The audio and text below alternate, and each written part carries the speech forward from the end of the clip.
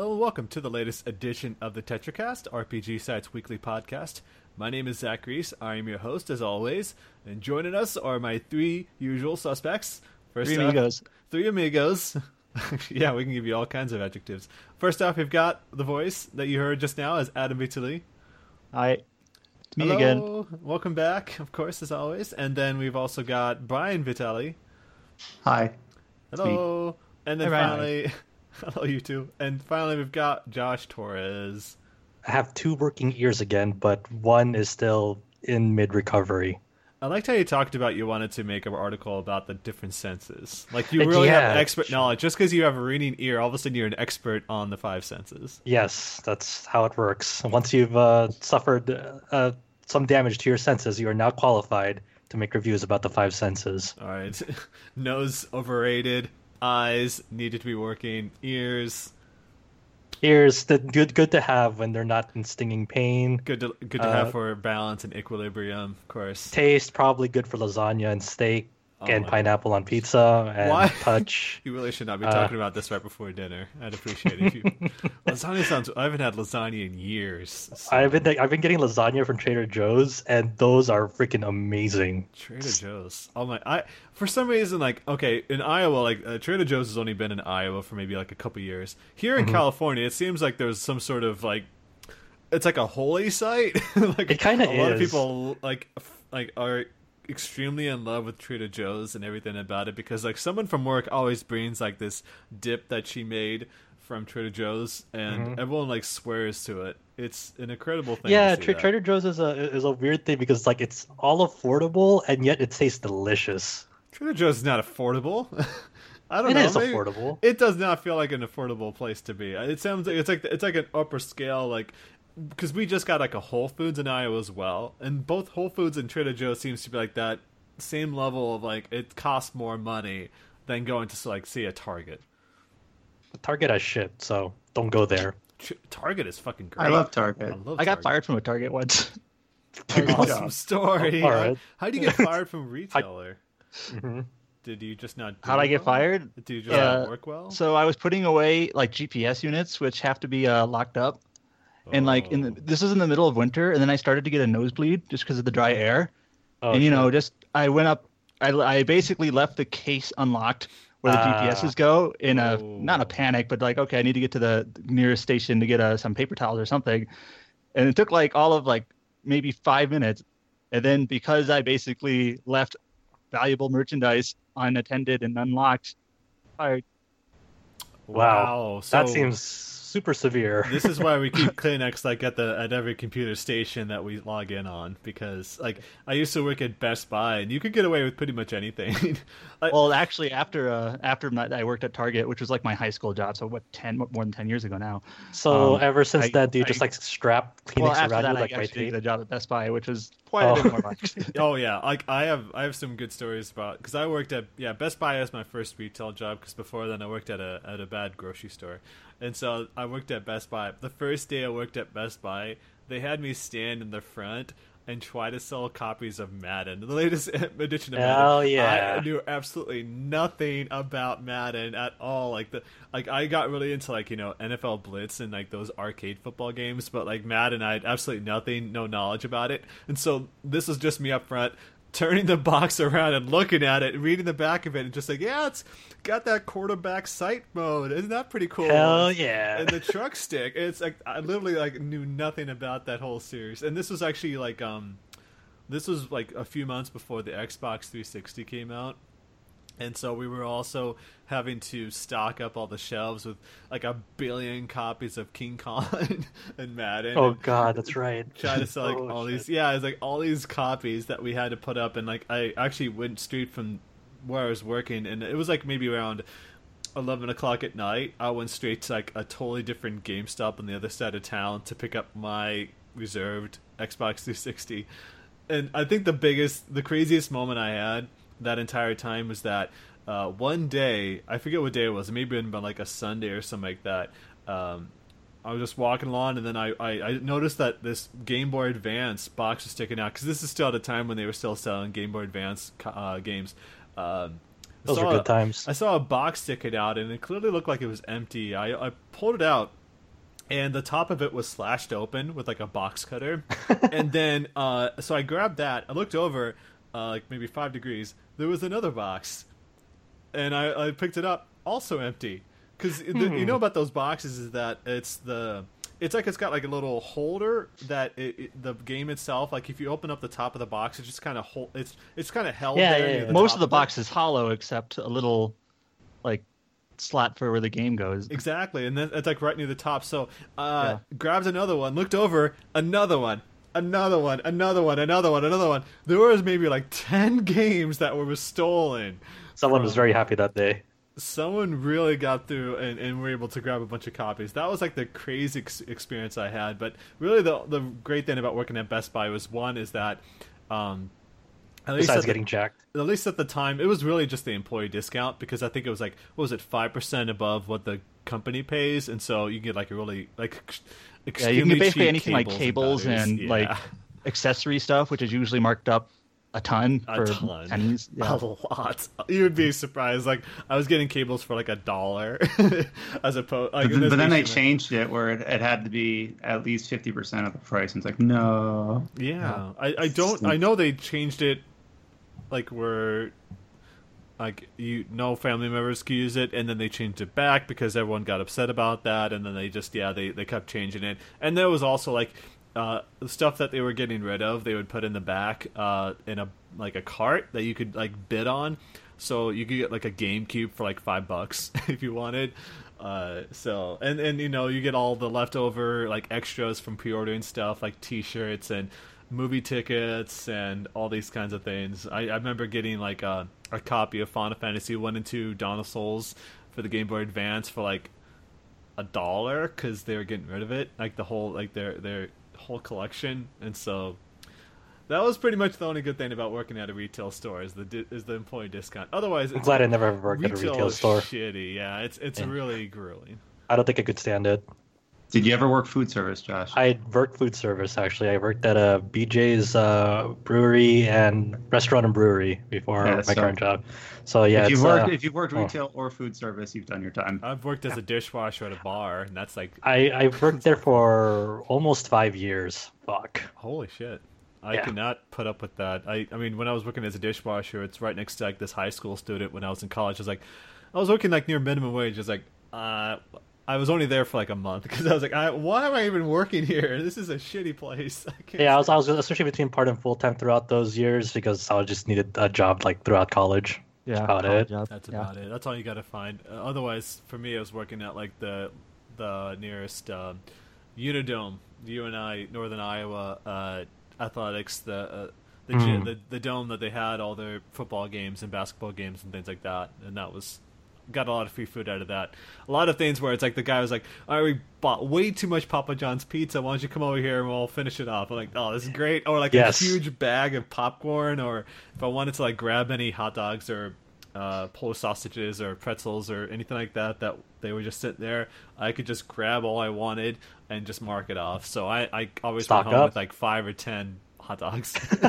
It was a pretty good gig. For I can only imagine like if people who like saw you like walking around with that, it's like holy shit, that guy is a bag of popcorn. Like it was literally like a giant garbage bag style, like a popcorn, and I would take that to like a club or back to the house with a bunch of other people and just eat a bunch of popcorn.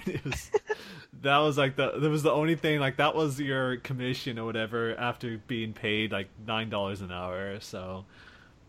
Take what you can get. Those are the good times. And now I kind of just do that with my own work, as it were, because they give away food and drinks. So I still continue to do that to this day. Got to take advantage of stuff like that. Yeah, I don't know about you guys, but I love that. I won't argue with free food. No, absolutely not. And also the good thing about working in retail, by the way, is that Microsoft has got like this expert zone thing. I don't know if you ever took advantage of that. Yeah, I did that. Yeah, like you get like games, like you can pick up brand new games for like $5.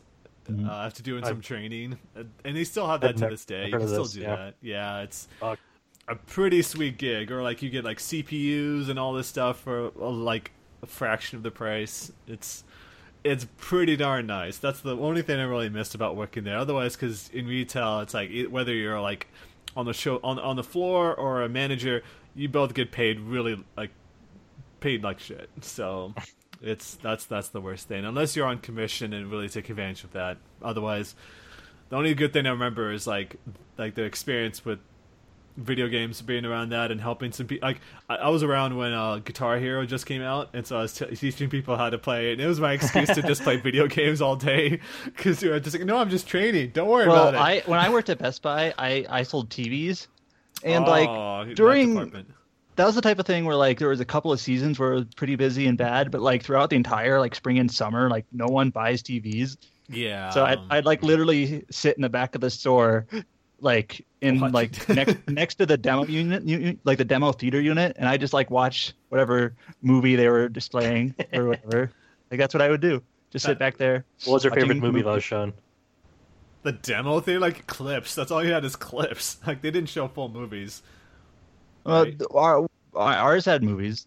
Oh, okay, like full length movies. Like I know that. Yeah, we usually what they do. I don't think it's probably varies by store. It's that they would like appropriate whatever like the latest hottest movie was, and then they just pop the Blu-ray in, and then just kind of have it loop forever. I know they switch it out every 2 weeks or whatever. I remember like this was around the time HD TVs were becoming a thing. One of the TVs in our Best Buy had Burnout Paradise, and it had the full setup with like the steering wheel. And so I just played that. Like I tried to do that like before the store opened or after it closed. I'd just get over there and start playing a little bit of it. So very jealous. Oh my gosh, that was. But otherwise, I mean, Best Buy is not a bad place to work in the grand scheme of things. But just for like a college job, you could go first for sure. It's good learning. You could work experience. on like McDonald's or something. Yeah, like the other work experience I had was like working at a Dell kiosk back when those were still a thing, and just most of the time was just sitting in front of one of those like Dell XPS, like the really high end laptops they would have. We would just be sitting there playing Command and Conquer 3 all day, just me and another guy like that, or any other games, and because very few people actually swung by that place, and if you sold enough printers, you get like a huge amount of commission. And so I was upselling like hell, and I would get like $500 extra each month just for selling printers. So commission's kind of fun. Retail is not like but it's just bad when you think about like how they treat you during holidays and the weekends and things like that. It's really hard to take time Can't off. even imagine. Yeah, I do not recommend it unless you are like in high school or college and need something like a stepping stone to some better job. But because it's and because it's working with customers too. So let's get into the podcast. We've got a lot to talk about. Kind of actually, it's been actually not. I take it back. It's actually been a very light news week. But first off, we'd like to get into the games that we've been playing. So first off, Josh, you've probably had the most busy week. Somewhat with the release of Nier Automata in Japan. Why don't you talk to us a little bit about that game first? Okay, so I bought Nier Automata, and it has the full English dub and English text on it. So. Yeah. I don't know why they kind of delayed the release, but that's been a really interesting game. I've been having a lot of fun with it. It's sort of unexpected in a sense. I won't really touch on story too much, but from please. a game, gameplay wise, the having Platinum on board was definitely one of the best decisions they've made. Combat wise, it's very fluid, switching through the weapon sets, and there's a lot of more RPG elements than I expected in this game. You still have, your standard side quest chains, much like in the original Nier, and some of those chains go very, very much go places, and some of my favorite parts of the game are in those side quests. Just for a reference, right now I just finished the first ending in that game. There's multiple endings like the first one. Oh. So I'm not new. How long did it take you to reach like the first ending? So my first playthrough, I wasn't really playing rushed, but I wanted to like keep on progressing. So like if I was like super stuck somewhere, like I didn't know how to progress a side quest, I wouldn't really finish it. So like I probably got the quest percentage thing. It says like 33% right now. So even though I felt like I've done a lot of side quests, in the grand scheme of things, only did a third of them. But just curious. So like, but we're talking about. I see people on Twitter talking about the game, and mentioning quests and things. The first game was like kind of like pseudo open world. It had like one or two fields, and then like a couple of areas off the sides of the main field. Does this game feel like an open world game? This one feels a lot. This world definitely feels more open. Like there's definitely an open world kind of hub to it, but it links to like other places, and that's all seamless. But there's still a fair share of invisible walls. There's still you can definitely go place. You can't really like explore much outside of the boundaries. I feel because it feels limited, whether it's like just a physical object in there or there's just a flat out places you can't go visible. It's not meant to be, but it's not like it's not like loading zones though, like the first one. They're, like when you go travel to a place, like you can feel a little hitching because it's like loading in the assets, streaming in the assets in real time. So like the only time where you really get a loading screen is like when you're teleporting to like other like fast travel points.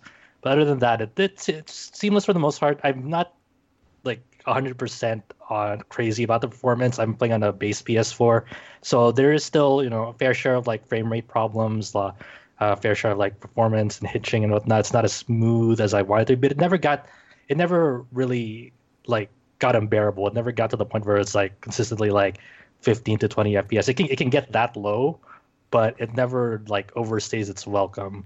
So like in like combat scenarios, like that was never really an issue though. It never was a consistent 60 FPS in hectic combat scenarios. But for the most part, it's an open world, but it's a limited open world. But it feels way more expansive than the first one. Well, it's just like when I'm thinking about the first game, like did the first game really even have like side quests? I know it had like a couple of optional things. I played the first game. I just don't remember if there were much in terms of some really sad ones. Like the side quests in the first one are a bit more subtly represented. Like you had a list, but it wasn't really clear on really what you had to do next on them. It is kind of like a little bit of the charm of like just unexpectedly continuing them. This one is a bit more better represented in like what you have to do and like exactly where you have to go around the area where you have to go. Maybe a bit more video gamey, but in a good way. Mm-hmm. Yeah, one of the nice things about this is that it really makes good use of its premise of you being an android. Because you have a lot of like mechanical interface and like every reason of why it's presented to you, like the user interface, why there's no auto saving, it's only quick saves and actual manually saving. Like that's all weaved into a narrative about why that is. And I thought that there are very specific moments in that game that makes a very clever use about just general UI stuff, which is kind of bizarre to say, but it's very endearing. I can see how that could be cool. I have no idea if this is what it's like, and it's a totally different type of game, but it kind of reminds me of like the Assassin's Creed games when you start screwing up, like your game desyncs, and that's like built into how those games were like. How they explain them. Yeah, like it's just kind of it doesn't mean anything. It's just kind of how they explain like a game over in that game. It's just contextualizing it. Reason. Yeah. So. That's what it reminded me of. Yeah, but getting back to like your question, my first playthrough was about 15 hours, but you can easily get through this game very fast if you like kind of just want to go in for like the main route. But there are definitely a lot of places that you can like actually explore and like find new things, and just going through like finding side quests essentially. And I really like that the game kind of weaves contemporary issues into framing it into this post-apocalyptic world. It's smart about the way it presents topics, as well as how the characters react to them from the lens of an android trying to process logic and emotion. So that's a really neat thing about it. The nice thing about the RPG systems in it is that there's a lot of variability on how you want to actually build up your main character to be. She has like this plug-in system where you gain chips throughout whether you buy them in shops or find them in the environment, where you can kind of store each chip like has a cost to them, like 5 or 6, and they're represented as like little blocks that like you kind of fill out, not really a puzzle style, but kind of like a tower style on 2B's menu. And so you kind of have to like balance like whether you want to focus on like passive buffs like attack up or defense up versus like more offensive ones like causing like ripples with each slash, or having like a very handy auto heal actually, which I personally like, where you if you don't get damage for a few seconds, it'll start restoring your health and whatnot.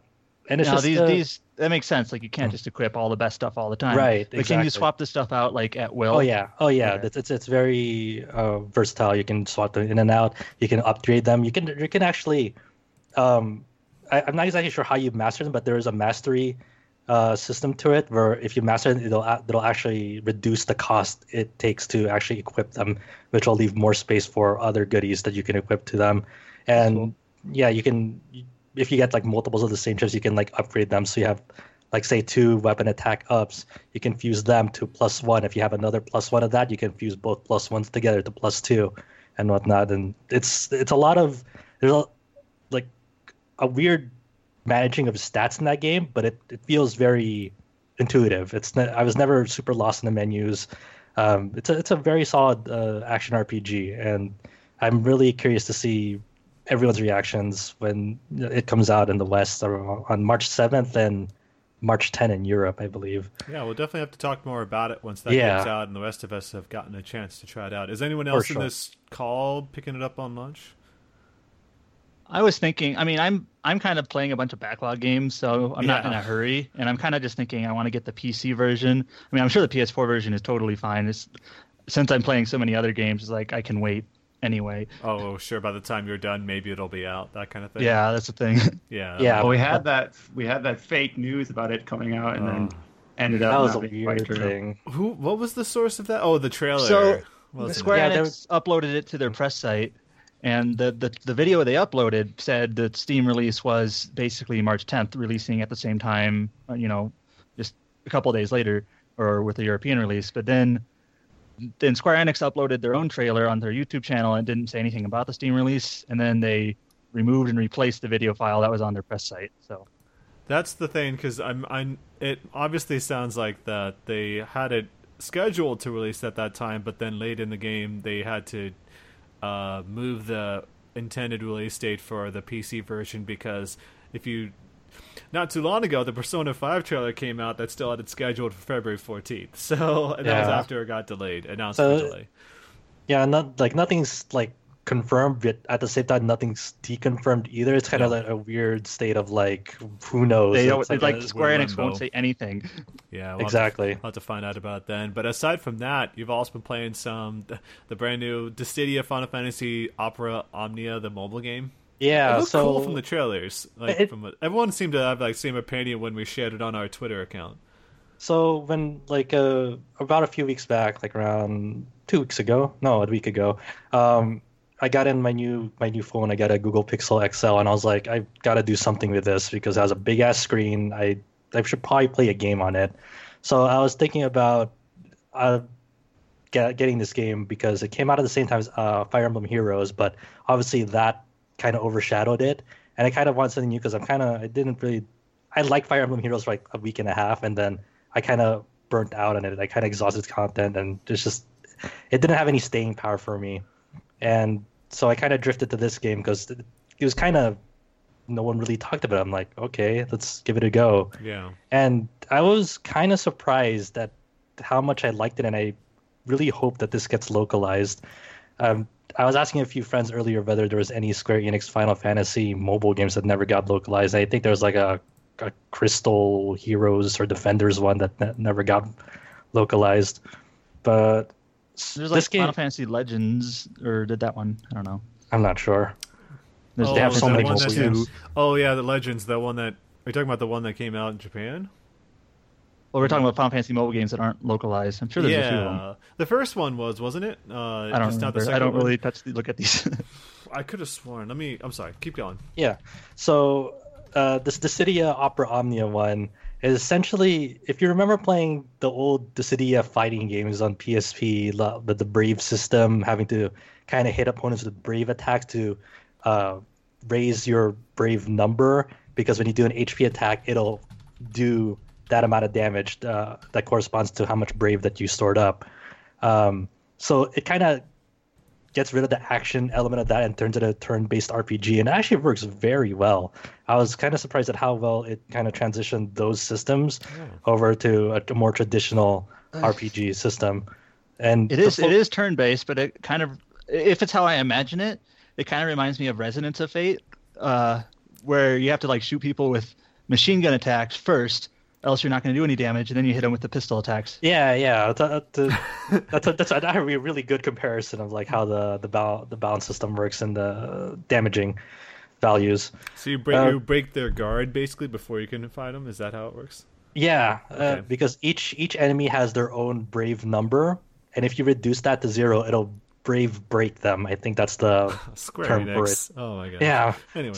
And then when you brave break them, you get the brave bonus that's up on top of the screen, and it has like a certain amount of brave that'll award to your characters, and it splits them in between your 3 party members in battle. Or if one or two are down, then obviously that character gets the full value of that. And so it kind of has a turn order, and it's a predetermined turn order, but you can influence it in the sense that when you brave break an enemy, it delays their turn by 1. But other characters like, what was her name? Y'shtola has a skill called Stone, and when she casts that, she also delays it by 1. So like say if you use Stone on the enemy that brave breaks them, it delays their turn by 2. For instance. So the premise of this game is kind of, so it's a whatever plot. It's, hey, go gather all these heroes from these realms, kind of standard Dissidia story of like about the crystal and how there's something wrong with it.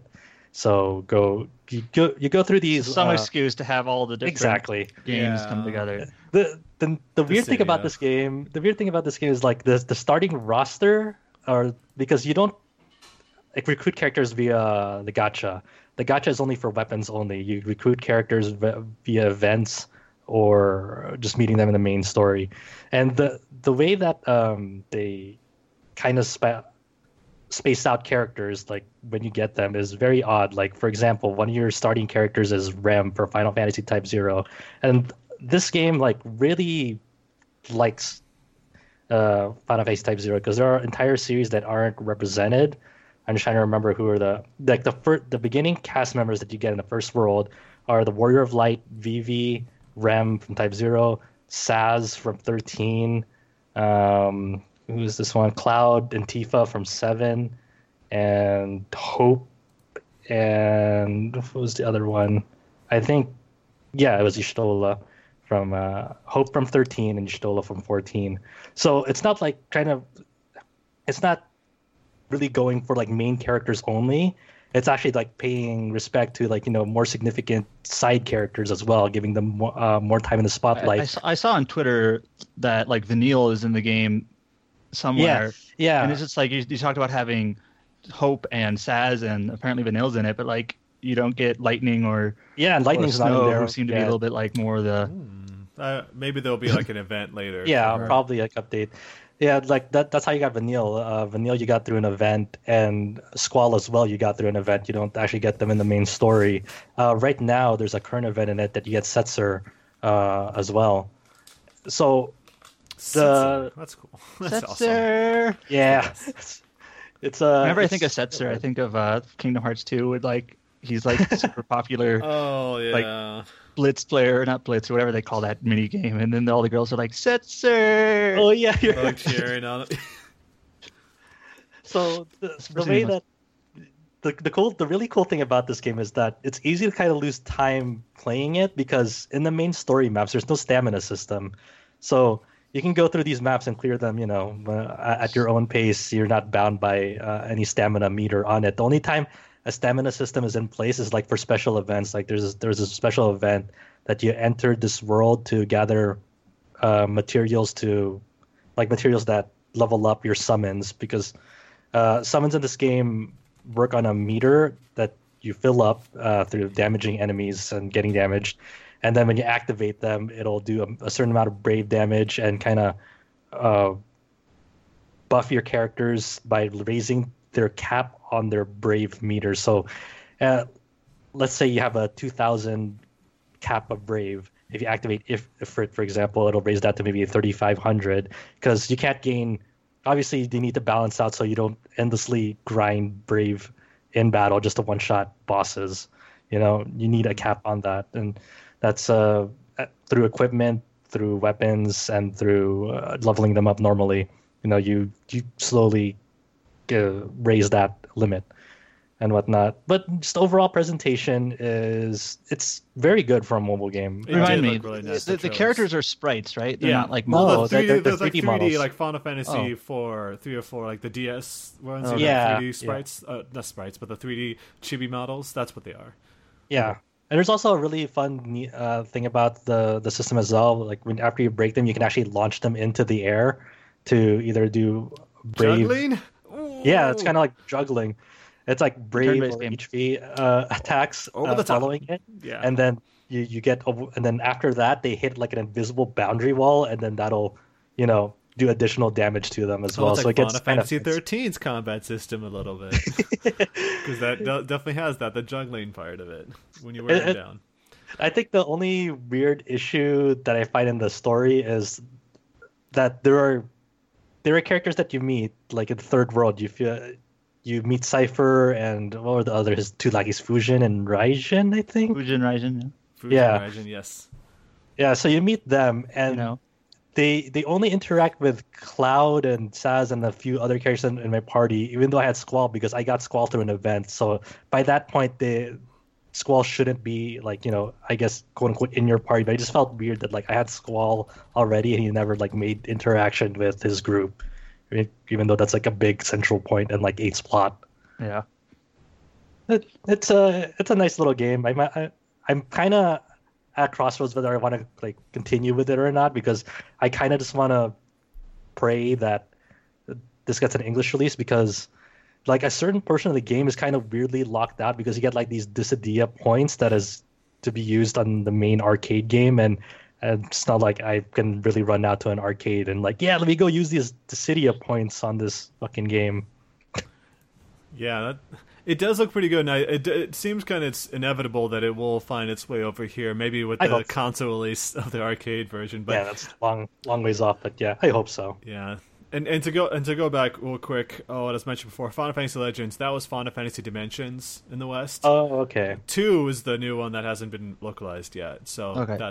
I just wanted to clarify that because I knew, cause someone asked that on Twitter, and I was like, I knew this. Mixed up, especially so they changed the name from Legends to Dimensions. Yeah, to obviously not confuse it with the actual Final Fantasy Legend. With Final Fantasy Legend, which is Saga. Yeah, and in Naming. Japan it was known as Saga. Yeah, it was all this stupid, confusing nonsense, and you get into the Mystic Quest and all that stuff, and But it's not the same as Final Fantasy Mystic Quest. yeah, clearly it's super confusing, and I'm not bothered by the fact that they had to change it. It makes perfect sense that they did. But yeah, once again, it's only a couple weeks. We'll hear more about Nier Automata, so I'm sure we'll talk more about that, Josh. But For sure.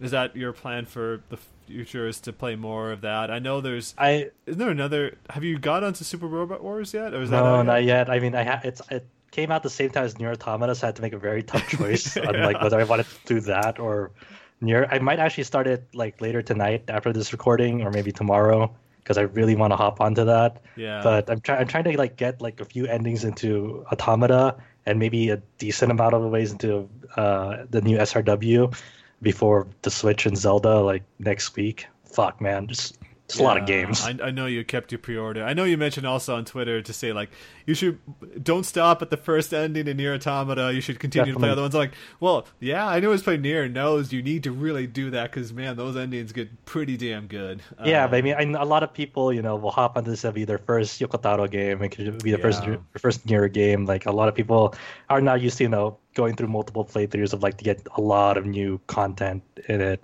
So very much a heads up to a lot of people that, hey, you're not done with it after you completed it. It's definitely not. Platinum games in general are like that. Yeah, that also it's also a platinum thing, but yeah, well, Vanquish was not like that at all. It was more like getting time attack crap. Well, like Rising. Yeah, we actually didn't have this in the news either, but Yoko Taro is working on a mobile game, Sinnoh Alice, with Square Enix. So it's him and Kiichi Okabe, the composer, of course. They're both working on that game, and so far their art looks pretty good. Yeah, it's a very curious thing, like because the girls there are from fairy tales like Little Red Riding Hood, Cinderella, and whatnot. It kind of reminds me of what was that? Mary Skelter, I think, does the same thing with having Yep, its party members like that. That was also like late last year during that Idea Factory press conference. They announced that for localization, so we'll see that later this year. But who knows if this will come out? Square Enix has got like 1 billion mobile games that they never localize. I would like to see. I would be interested to see if that would get localized, but we know so little about it at this point. There was another game. Grim, what was it called? Grim Notes. Yeah, Grim Notes. I played a little bit of that, the Japanese version, and that's got a really good style to it for people that are into kind of the anime look a bit. But it's got that more gothic, I guess, or Victorian. I don't know how to put it, but it's like it's got a little better look to it. People should check out Grim Notes sometime. But yeah. Sinnoh Alice, hopefully we'll hear more about that. But yeah, I'll give it a shot when that comes out. Yeah, Yoko Taro left around Drakengard 3 with Square Enix, and so he's apparently still working with them in sort of a contractor capacity. So it's cool to see that he's still doing it with them. I wonder if he'll ever go off and do something completely different. Like, I don't know. Like I at this point, I see him more like an Uroboshi kind of person, where he's like he could totally lend his talents to like as a writer to like all these other projects that he could, you know. And I would definitely want to see him embark on something totally new and kind of not replaces, but kind of separated from everything that he's doing right now. Yeah, I mean, like the Sinnoh Alice project. That's why I'm very interested in that and how like thinking of his like way he approaches game development and his ideas and how that translates to a mobile game, like, excites me, but also very much worries and scares me. I mean, his material tends to pack an emotional punch. Like, we're going to Nier, like, if you all I have to do is mention the old man and the dog, and people who play Nier know what that quest was about. Yep. So, like, his stuff can really hit you hard. And so I'm thinking about like other genres, like even going all the way to like survival horror and stuff like that, or like the deep drama, like even from like, you know, character action games and stuff like that. Like he can totally do those types of games, even going to like, you know, Devil May Cry. Like I'm just thinking about all these things that he could do, he could really benefit from, because I mean, obviously Nier Automata is not that far off from a Devil May Cry game to begin with, so I guess that's something he could definitely do. And you seem to have had a good time with that, but you know, let's not talk too much more about Nier Automata. I'm sure people who are listening are kind of upset that we are mentioning it to begin with. It's like a Persona 5 deal. Speaking of which, your Persona 5 impressions piece, I don't know if you mentioned that, or I don't remember if you posted that between the last podcast and now, but no, actually that was before the last podcast. But I don't think you guys even mentioned that. I forgot if I mentioned that or not. Yeah, but we should mention. It's go there. Check that out. Yeah, it's that's kind of spoiler free, right? Or as it's I said there's spoilers up until the second dungeon, the written part of it. It's like but early it's game stuff you're probably going to run into in the first not, couple of hours. Not really going to do that, because if you've played a Persona game, you know it really picks up in the later parts, like any Persona game, really. Yeah, the only big spoilers you're going to get is like just the general premise of it and like why the person is going to Tokyo, for example. Yeah, I wanted to make sure that you got to mention that, because I didn't hear that in the last podcast. And thank you. It was an important piece. So yeah, no problem. So moving on, Brian, you have been playing a game that's out in a few days, a game that's been kind of highly anticipated for years now, it feels like. You've been playing some, and you can't really talk too much about this, but it's Torment Tides of Numenera. Anyone who's played Planescape knows how damn good a game that is. And it's very, very good compared to Baldur's Gate in the same breath, really. How's that been treating you, Brian? I know you can't really talk about your opinion, but is it? Can you talk a little about how the gameplay is like? It's pretty standard fare for like a isometric RPG gameplay. Sure. So you have like a character, you have a few companions, you will kind of interact with people who know more than you do about the world you're in. You'll kind of select a set of abilities that'll be specific to you. And the thing about Torment compared to things like Pillars of Eternity or Tyranny is that it doesn't really have a high focus on combat. Oh, because I was going to say, like, it's back in vogue now, it feels like, because you got Obsidian doing their thing with Pillars of Eternity and Tyrant, but you've also got like Divinity. And so do you think it kind of hangs in that group? Because it doesn't seem it's weird. The game is weird, and I think it's better for it. Oh, good. I've seen him play some of the game, and that game gets pretty weird.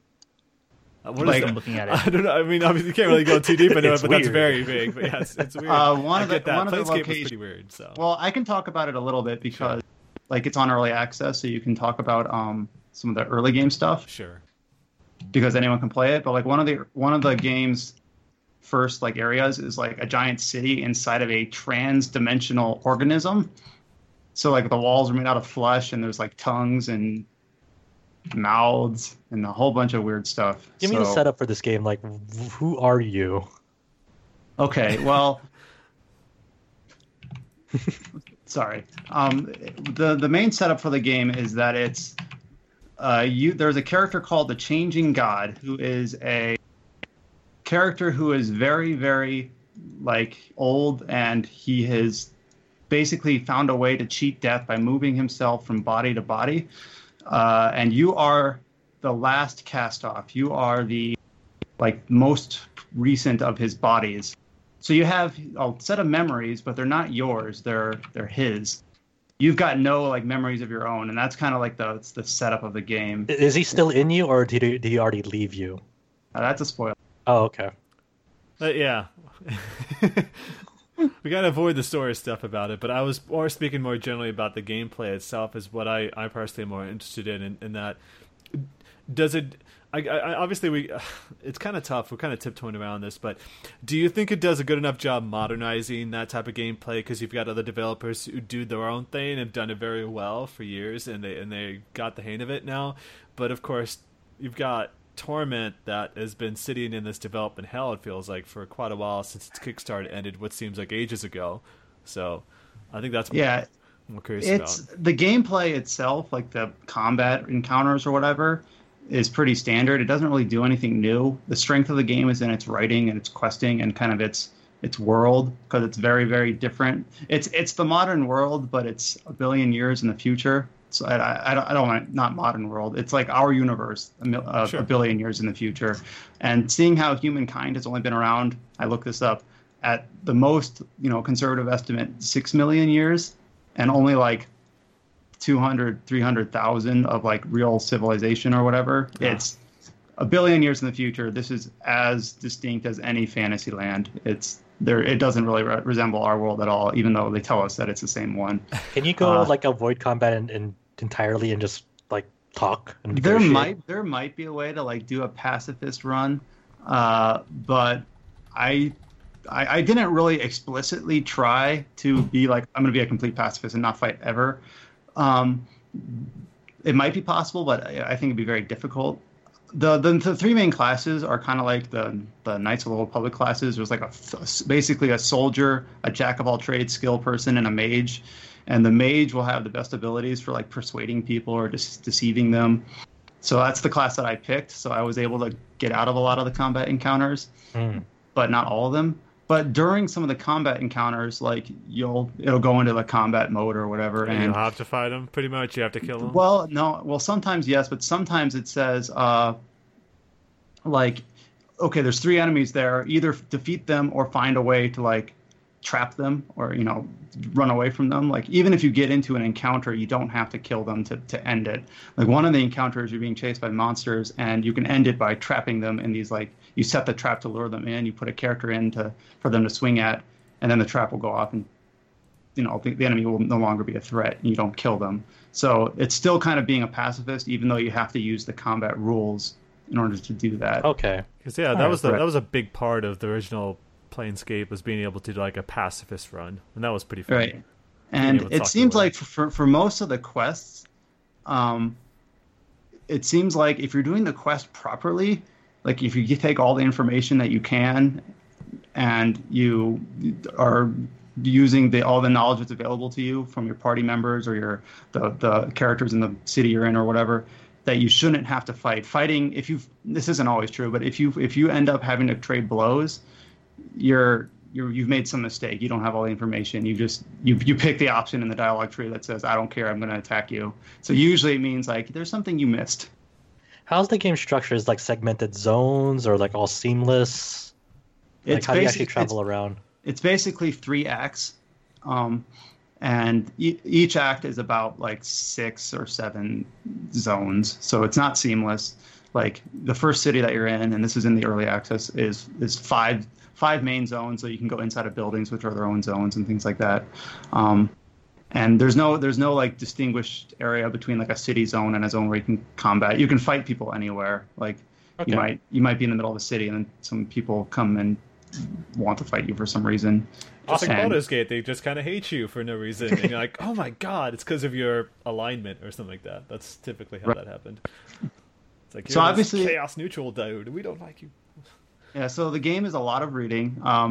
Because a lot of it is you are the last cast off of the changing god character. So you have like thousands and thousands of years of his memories in you, and you so it's like lewd. No normal human body can normally like manage or handle that, but you kind of have to learn how to deal with it, and it's kind of a weird juxtaposition because since you are his most recent cast off, you are the youngest and the least experienced, but you are the most perfected.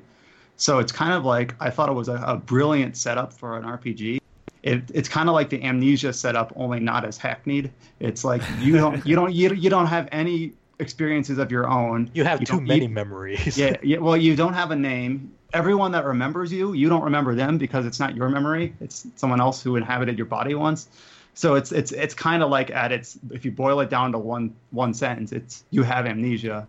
But it's obviously much more nuanced than that. More elaborate. And I think it's brilliant, and also kind of explains why you have so many capabilities because this changing god character perfects and kind of iterates on his design, and you are the least imperfect of his old bodies. Oh, so is it like the way you're growing or leveling up is that you're like releasing more and more of his power, pretty much? Like you're like getting into that stuff, or like. It's not explicitly put that way, but you could interpret it that way. That you're tapping into it, as it were. Right. So that's awesome. And is it all voice acted, or there's very little voice acting? Okay. Only your companions. Only your companions will voice act, and only like at very key moments. So it's there are some instances where you do kind of see the budget coming through. Like it's not a high budget game. Like for instance, none of the NPCs that you talk to even have portraits. So you'll meet an NPC and this person will be they'll identify themselves as a slaver, and obviously there's some quest involving her. You can support her or combat her, but she doesn't have a portrait, and no one has portraits, which I think you don't miss them at first, but then it's kind of weird because you meet like 30 characters in the city, and what you have to remember them on are their names and the way they interact with you, and like the descriptions given in the text. You're not given any sort of like this is what that character looks like. So in one way it does come across like a budget thing, like they couldn't give unique artwork to all these characters, but in other ways it does kind of make it useful to read. Like when you encounter the character, you don't only see what their opening line to you is when you talk to them. There'll be just some prose that you read that says, this person is hunched over wearing a blue scarf. You notice that she's missing her left hand or whatever. Nice. And like, it's not super functional to always read that, but it does contextualize that. Yeah, it paints a picture in your mind's eye, or however you want to put it. Like, okay, so that's. I kind of find that a little charming. Right. So it does mean that the game progresses slowly because there is a lot of reading. You could probably get by if you were in a rush or not interested, just like skipping to the dialogue and picking the option that seems most conducive to your goals, but you're going to be missing out on just some of the world building or things like that. Mm-hmm. So I think that's all I can't really get into specifics, so I'll talk about more next week. By this time next week, we'll have a review. A review up and possibly an interview. I'm not sure on the details of that. We're in talks with speaking to In Exile about that. Right. Yeah, I don't know much about that development team. They made the Wasteland games, which I've never played. They made Wasteland, and they're working on Bard's Tale. Yeah, you can actually get Wasteland 2 pretty cheap nowadays, especially for consoles. Like even for consoles, like I don't know much about this game, but I've heard of it. Hunted the Demon's Forge. Oh, I guess that was them. Don't play it. I didn't hear great things about it. Oh, I don't hear too much about it. That's probably why. But it's probably better to look at the Wasteland and stuff like that. That's when they started their Kickstarter stuff. I forgot. Was Wasteland 3 a thing, or like they had it on Fig or Kickstarter? Okay, what did they have on? Wait, Now you got me second guessing myself. Yeah, because I felt like there was like a snow environment that they showed. Oh, you're right. Yeah, it actually is, and it's scheduled for 2019. I totally forgot about that. Okay. Distance. So, yeah, it actually cleared its goal of 2.75 million with 3.1 million. So, yeah, that actually was pretty well, and it was actually announced last fall. So I totally forgot about that at this point. But yeah, Wasteland 2, I heard, is pretty darn good. Wasteland 1 is obviously like a huge benchmark for storytelling at a time when there was very little of it. There's actually a YouTube playthrough of the guy who I think created it. Wasteland 1, he actually has a video, like he has a video series of him playing it himself, or maybe it was the writer. I'm forgetting who it was, but it was pretty darn fun to watch. So I'm hopeful. There's like a commentary track on it. It actually was. It was more than just commentary. Actually, it was him playing the game, and it was like a let's play. So it was pretty cool, and he actually got really into it. It was pretty fun to watch, and he's like creating these backstories for all these characters on his team, and telling them like just being able to witness that was fun. And I'm very hopeful about Torment. But yeah, we'll have a review up this week, as you said. I'm very hopeful for that. I want to check it out because I had a lot of fun with the original Planescape, and you know, I do want to be able to like play it this year, but we'll see. Yeah, it's a lot of text, and that's what people really enjoyed about the original game, Planescape. I am looking forward to it. A lot of reading, so great. Anything else on your radar though, Brian? Besides that, you said you're trying hard to get a Switch. Yeah, the ongoing saga. Zelda previews are hard to ignore. Yeah, the Zelda previews have been insane so far. Yeah, I'm very hopeful about that. So that seems to be a lot. Moving on, though, Adam, I know you've been more tackling your backlog. You were playing Zelda last week, Skies of Arcadia the week before, and this week it seems like you were playing Tales of Eternia. The best Tales, right? So I'm playing AKA Tales of Eternia. Tales of Rebirth, yeah. No, Tales of Rebirth is something different. Oh, no, I know Tales of Eternia. I'm thinking of different things, because like in the West it was something different, right? So Tales, this is the third Tales game. In the United States, it was released as Tales of Destiny 2. That's what I was thinking of. And I guess the reason for that, or part of the reason is that Mattel, the toy company, owns the trademark to the word Eternia. That's right. Yeah. So it released as Tales of Destiny 2, which of course got even weirder when they actually made a Tales of Destiny is the second Tales game. Fantasia is the first. Tales of Eternia, and Destiny 2. And then there's an actual Tales of Destiny 2 that came out after Tales of Eternia, which is titled Tales of Destiny 2. That one was never localized. Nope, it wasn't. That's what made it a little bit easier to deal with. So I'm actually playing I played a lot of the Tales games. Symphonia was my first, which I guess is probably true for a lot of people, having that GameCube exclusivity at the time. But I played a lot of the more recent ones, but I just figured that I wanted to play some of the earlier ones that I just to kind of become more familiar with them and to try them out. And I know they have quite a different style. Now I'm playing the PSP version, which only came out in Europe. And I don't know if that's also because of the Eternia trademark, because apparently Mattel still owns that. So I don't know if that's why the PSP version was never released in the United States. Probably. Yeah, so because they can't use the word Eternia, I guess. Just name it Tales of Destiny 2 again. We missed out on some good games for sure. Yeah. So this is a 2D Tales game. So it's like Tales of Fantasia. It actually looks a lot like Tales of Fantasia, only it's cleaned up quite a bit.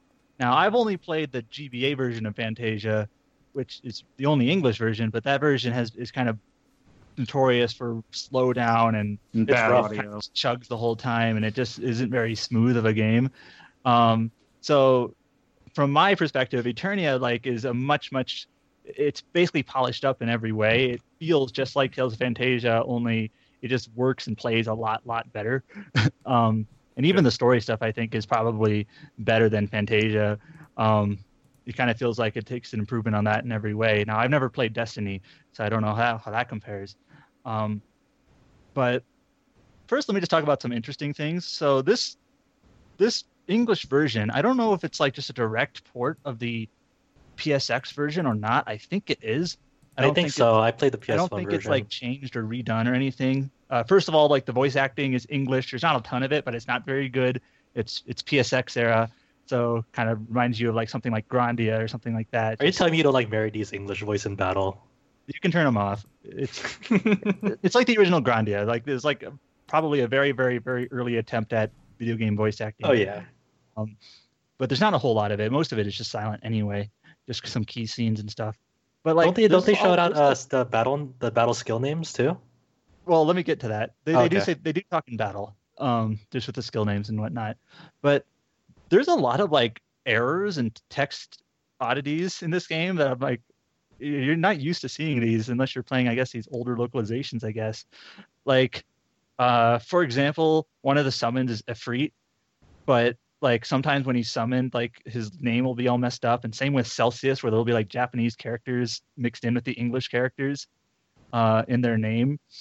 The monster book, which is like the bestiary, is not even it's translated, but the entries are in Japanese. Oh yeah, so it's just really weird. Fuck. There's also some weird things like one of the skills. This is a common Tales skill. It's called Ground Dasher. But when you cast it, it shows up on the screen as Earthshaker, but he still yells Ground Dasher. And the voice acting in those games, the Japanese, yeah. It's just, well, there's just text errors, like menus, like there's like the menus. There's still some Japanese hanging around in there, so it's kind of weird with that. Wow. But it's also not consistent. This is something that like does not bother me at all, but it's also not consistent with some of the moves that have become really, really common in the game. Like, for example, I think like the move Sword Rain is like in every single Tales game, but in this game it's called Swarm. I don't know. So there's no consistency. Why not? But that doesn't really bother me, but I noticed it. But the weirdest thing, I did not know about this when I got this game. I just bought it secondhand off of eBay or whatever. Was that in launch versions of this PSP version, in the European version only, there's a game-breaking, unavoidable glitch that happens after you beat Bolt, who's one of the series summons, where it just freezes up on you and you can't do anything. And then when that happened to me, I was like, is this like just a bad copy of the game? But when I look it up immediately, it's like apparently apparently a well-known thing. Yeah. And every copy of this game that has it, if it was like a launch copy. How do you get past that? Yeah, I got past it. Oh, good. What people were doing back in the day, because if you got like on like a reprint, it was fixed. I wonder if some of the text things were also fixed in a reprint. So I guess I should mention I'm not emulating. I'm playing a UMD disc on a PSP 3000. You are the kind of person who doesn't emulate anything. I don't emulate unless I really have to. Yeah. What people were doing back when it launched, they had actually like email. Like I was checking out some of the old GameFAQs forums, which are like dead now, but some of the topics are locked. Like they'd email like people who had newer versions of the game, like here's my save file. Now just play past the part that's glitched for me, save, then send it back. That's what people would do. Nowadays, I just downloaded the ISO for PPS. God bless the internet. And I just basically transferred my save onto my computer into the emulator, found an ISO that's of a working version, played past it, and then transferred it back to my PS4. Holy shit! Wow. It's just how many games ship with like an unavoidable game-breaking bug like that. It wasn't even like Skyward Sword, which has like a game-breaking bug if you do like a certain thing in a certain order or something like that. No, that's just it's a progression. That's it. It's the only way to activate it. Just play the game normally. Oh my god. Anyway, that's just kind of the humorous thing here. But the game itself, this is like before the mechanics of these games got really intricate. It's a side-scrolling 2D combat. It works pretty well. Most of the mob battles are pretty just trivial, and you can just blitz through them, no problem at all. But some of the boss fights have actually been legitimately challenging. Yeah, there's the weird difficulty spikes throughout the game like that. Like I remember playing the PS1 version, and like the bosses being oddly very fluid compared to like any other RPG I was playing at that time. It just felt very free. Did you say that again? Sorry. What like fluid? The battle system in Tales of Eternia, I only played the PS1 version, and just at the time, it just felt a lot more fluid than like most other RPGs that came out around that time. Yeah, it felt very free and loose. Yeah, it's very smooth. Like I said, I haven't played Destiny, and I don't know how that compares. And I've only played the GBA version of Fantasia, so I know that's probably not nearly as good as the other versions. But so my comparison from this to Fantasia is that Eternia is like better in just about every single way. The story stuff, it's a pretty. It actually feels like Proto Symphonia. In terms of like, yeah. There's like two different worlds, and you have to collect the summon spirits to basically solve a crisis involving the intersection of these two worlds. So it kind of feels like, they took this idea and expanded it in Symphonia, and it's fairly basic, but it's not like some Tales games where the story is and the characters are like insultingly annoying, where they actually like detract from it. It's just kind of Adam, which game are you referring to there? I don't know. Some like more than one of them. But, who's your favorite character so far? So out of the characters, Farah. So this is the game for people who aren't aware. It has Reed, Farah, and Meredy are kind of the main characters that show up in. You also have the Keel. Sorry, and Keel. I think the other guy is like Keel. Like I didn't even know this guy existed because he never shows up in any of the crossover stuff. And Chat. There's Chat. Chat was in there? Oh yeah. Wait. Oh yeah, that's right. Chat was in that in Eternia. Okay. Chat is like a pirate girl, and she's basically like a proto Patty from Vesperia. Yep. She's Ifrid's great granddaughter. Ifrid is a pirate guy who shows up in a bunch of the games, kind of a reoccurring sort of character. And then there's Max, who is like this doofus, like gunner resistance leader guy who's really dumb. But out of the characters, I would say probably Farah is probably the most well-rounded and best written. Fuck yeah, she's awesome. Yeah. Reed is just kind of like I'm a hunter. I only just do what my instincts tell me to do, and I just kind of go with the flow, kind of blah. And then Meredy's pretty good, I guess, but she's kind of more of just like she teeters from like bearable to like please get off the fish screen. Out of water. Like I'm in an unknown world and kind of I need help, and I basically have to rely on other people, and I basically kind of like the story conflict actually revolves around her.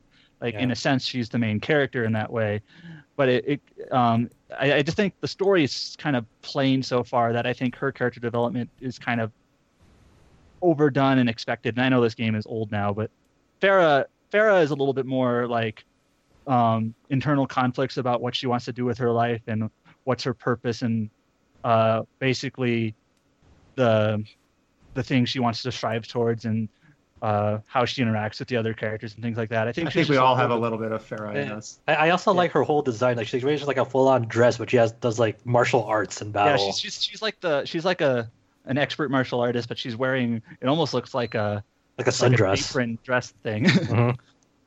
It's cool.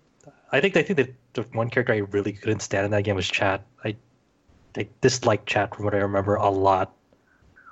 Chat is like a grease monkey. There's actually one of the humorous scenes in the game when you get the boat.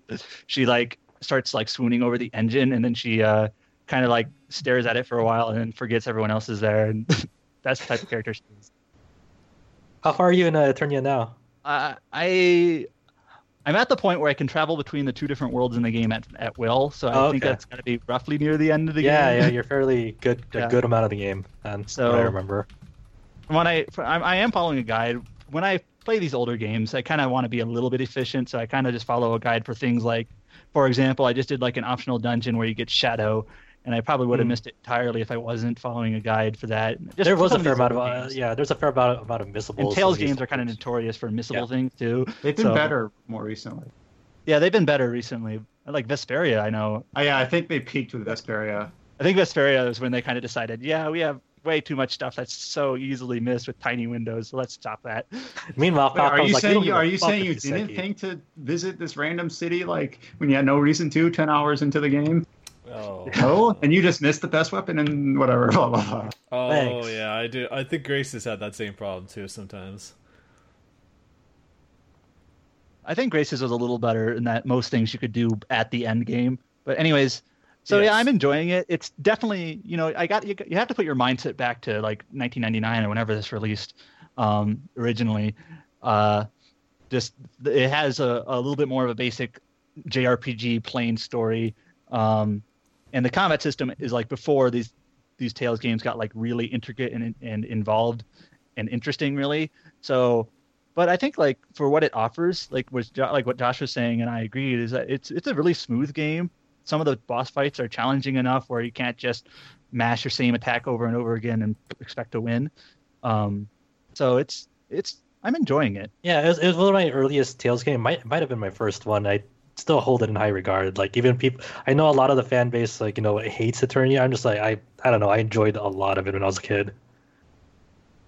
Like I said, I think it's better than Fantasia in just about every way. So yeah, as a part of the sequel should be. That's good to hear about it. So that's kind of your Tales of Eternia minute. I mean, have you? Is there anything else that you're looking forward to? I know you're thinking about picking up Zelda next week, right? Yeah, I was talking next about that week, earlier. right? I don't know if I want to get it at launch. Like, I definitely want to play it, but I don't know if I'm gonna do it right away. Yeah, you did mention about picking up a whole Switch, and I recommended maybe thinking about the Wii U version. I am considering the Wii U version just because I'm curious how that runs. But yeah, it might not run as well, but then again, you don't have to invest that much money. So for a system that if you're unsure about, to be honest, because that's where I'm at. I mean, I would if it was easy for me, I'd consider picking up the thing I'm worried about, nice. or not worried about, is like you buy a Switch, you get Zelda, you play it, and then like a week later you're like, all right, what's the next game coming out for Switch? It's like the Wii U, pretty much. My next game for the Switch will be the Splatoon 2 Global Test Fire. That's my next game for it. When's that gonna be happening? Like late March, I think. Yeah, that's. Splatoon itself is summer, but the Test Fire is. I think I'm personally pretty excited about Bomberman, but I know that's not really high on some people's list. But I think I'm personally pretty interested in that game. But I guess we'll find out. If I'm not mistaken, I'd say Puyo Tetris, but that's also on PS4. I think the 8-4 play people are behind Bomberman, if I'm not mistaken. So I'm kind of curious about that game, just because like I know the types of projects they're willing to pick up tend to be on the more higher end. But I guess we'll find out. For me, it's been pretty much more Neo. I finally kind of wrapped up that game story-wise, because to be perfectly upfront, like with my review, I wasn't quite done with the game when I did that review, but I did get around to beating it. And the types of things that I took issue with kind of still hold true. The only other thing I can think of is the enemy variety isn't quite there, which is unfortunate, but the last two submissions of that game, people talked about how incredibly difficult it was. I won't spoil what it is, but it's challenging, I'll admit it, but I guess I'm pretty overpowered for where my character was at the time, because I was able to complete both missions in a matter of like a couple minutes each. So I guess I put way too much time into that game on the submissions and things like that I was like, by the time I beat that game, I was level 125. Oh wow! And so yeah, I was pretty powerful, and also I had leveled up my skills to the point that I unlocked all the skills of the Kusurigama, one of the weapon types. It's the sickle chain, for people who don't know what that is. It's you whip around the chain and slice people up. So that was a hell of a lot of fun. I had a great time with that game, and I kind of keep popping in there every now and then to do the random co-op, which people who use one of those summoning cups, as it were, to ask people to kind of join their game at random to help them out at any point. I've been doing that because what I've heard is that I guess on the second boss in that game, which is arguably one of the most aggressive bosses in that entire game, it happens to be the second one. I think only 58% of people stop there. That's crazy. Yeah, wow. From what I heard, that's where they stop, and so I've been doing a lot of those, and by doing those, I've been getting like a lot of PS messages, people being very thankful. So I'm like, I guess I've been doing something right. Nice. Doing the community a service. Yeah, I know, but your character does kind of scale down to fit more with the player itself. But like, I'm still so powerful that I tear through the bosses pretty quickly, and that's. Well, what's your like approach to bosses? Like, what buffs and debuffs do you like prep yourself for like on bosses? Well, I've got a ninja build, and so but I've also put some points into magic, and so what I've mostly been doing is using that Kusurigama, and my skills are such that I do more damage on characters from behind. And the way the second boss works is that at the very beginning of it, they swoop down and land, and it takes a little bit for them to kind of start attacking. So I use that time to like roll behind them and just start attacking. And I've already knocked off like half their health by the time they actually start doing anything. But also it's the lightning talisman, and what that does, it actually slows them down pretty much. I don't know if it outright stuns them. I think it may have the chance to do that, but I know it slows them down considerably. Because the way the elements work is that lightning, I think, slows them down. Water lowers their defense. Fire just has the chance of like, you know, doing damage over time, as you know, other RPGs would. You know, you caught on fire and then it just damage over time. And then there's poison, and there's this one. I think it's the paralyze. It's outright. It can outright stops them in their tracks, because once you conflict, and there's another one, Earth. I forget what Earth does, but like what it does is that if you do two elements at once, it's called Discord, which is another like status effect on top of whatever else you did to that person. And so it's like downright, that's what I've got going for me, is that my basic weapon's got fire, I have the talisman, and so I can cause discord to these bosses to completely absolutely wreck them. And so it's this great feeling to have, and I've been kind of doing a lot of that, like I said, a lot of the basic co-op stuff. But I did want to mention, actually I want to kind of lead into this before we get into news, though, the first news story, which is related to Neo. I've also been doing this thing where, now that I'm done with Neo, I'm doing this thing where I did at the beginning of the year, is that I'm going to all these PlayStation Plus games that I wanted to play and try to work on those before the next game that I want to play comes out. So I've only put maybe like 5 minutes into Invisible Ink, which I've heard great things about. It's a tactical I've always game. wanted to get to that game. That's one of my biggest regrets, is I have it, but I haven't found the time to get to it. Yeah, it was a free game for PlayStation Plus members, so if you've been a member lately, it should be one of those games. But yeah, so far it looks really cool. It's got a really nice art style to it, and I'm interested in playing more of it. But that's kind of been it. It's just more Neo. But going into yes, I still highly recommend it. It's still an absolutely incredible game. Still very good. Very, very, very good game that I think more people really do need to check it out. And apparently, you know, going into news, other people feel the same way. It recently cleared 1 million sales worldwide, which is incredible for a new IP that's exclusive to one console. Exclusive to one console, and also coming from Koei Tecmo, where a lot of their games sell like in the hundreds of thousands or just the thousands, like the Outlier series. And you just hear reports of like Amazon still being sold out of it, and other retail outlets.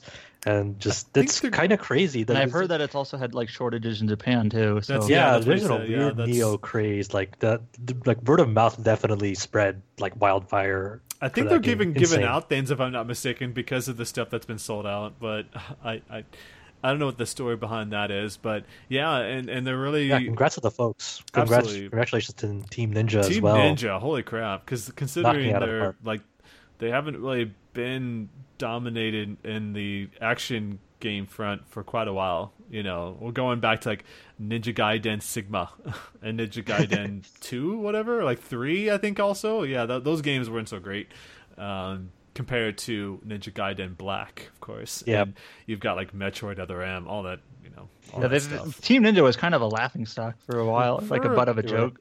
Because they lost, what's his name? The former head. Itagaki, yeah, who went on to do Devil's Third, so he's not really doing so great himself. But they still need each other. But I think this really makes them. It really puts them on a new footing. Like they set a new benchmark in my eyes about what that genre can do, and I'm excited to see how that will go. And I wonder if like From Software, from where they will go from here themselves. But like, it's also just kind of a whole interesting situation how it was like a PS3 game at some point, and then obviously it must have been shelved for a bit. It was supposed to be a movie. That's like they were talking about making a movie. Yeah, this was supposed to be like a multimedia thing where the PS3 game came out first, and then the movie would be an adaptation of the game. I believe that's how the timeline for this game works. It was seriously, literally the first PS3 game ever announced. Yeah, I believe. that, and I forget that other game with the person with the dual guns shooting up that Mansion, Oh. and like Yeah. 8 Days to Vegas or whatever, like all those old ass games. And there was also that, I forget that they announced like an online MMO, whatever it was. Like there was like this fairy girl that they really showed up the graphics for. And man, I just think it's interesting. At some point, they must have decided, I just wonder how that happens. Where it's like, you know what, that Neo project, let's kick that back up. You know, and It was weird seeing like very, very, very, very old concept art for this game and like seeing how different that game looked. I wish I had these pictures on me right now, but I don't. But just seeing just comparison on it, how much,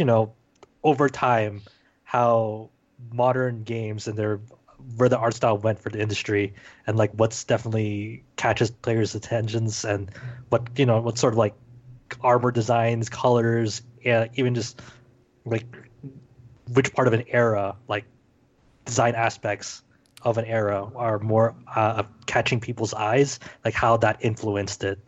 Absolutely, it's awesome. Yeah. And if I'm not mistaken, that game I was thinking it was like Albion or something like that. But yeah, there's this crazy like this. It's great to see like you've got all these other games that came out recently that were in development for so long, but none longer than Neo. And to be honest, I mean, to be clear, it's that it was more like in concept stages, and they kept throwing out the concept over and over again until they saw Dark Souls or the Souls games and said, "Though we really can get something going with this." And clearly, there's direct inspiration. The creators even said as much. So. It's great to see that they were able to find something that really inspired them to really release this game. And so they're, building up on the popularity of that with the announcement of the future DLC that, clearly that was in development for quite a while. But what they're talking about is that they're going to be releasing 10 high difficulty missions that will be out sometime late March. And then they're, of course, adding that PvP mode that they talked about pre-launch. That'll be out sometime in late April. Both will be free, which is great to hear. I like to hear that they're adding stuff like hard mode and whatnot. It's going to be free as opposed to the expansion pass, whatever that Zelda has. So it really goes to show that they're willing to do something nice for the rest of us. Or the Final Fantasy 15 booster pack, which includes a sword and a fishing rod. Oh, God. But that's what I love about these types of games like Koei Tecmo, that they're willing to put out like this free content. And it actually goes against what Nintendo's been doing with like Splatoon, where they put out a lot of free content and rate in levels and stuff like that. So, or like Mario Kart, I think they did that as well. So that kind of bugs me. I'm super curious to see what the meta looks like just in the a month or two in the PvP. I'm very interested. I don't know if I'll be able to manage too well, just because like I can do well with the Revenants, but they're all AI, and so like they always are easy to pick off from afar. So I know with the more aggressive people that'll be challenging. But they also said that the first downloadable content, the actual part of the season pass, which will of course be paid DLC, is called Dragon of the North, which is based on Masamune Date, basically the coolest character in Samurai Warriors. Put your guns on.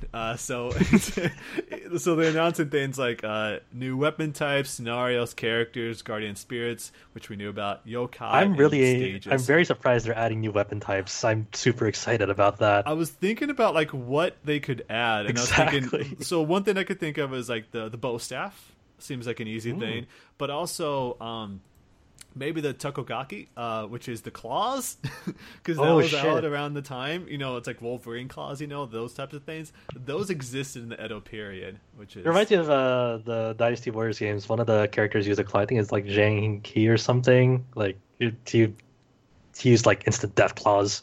So yeah, you're right.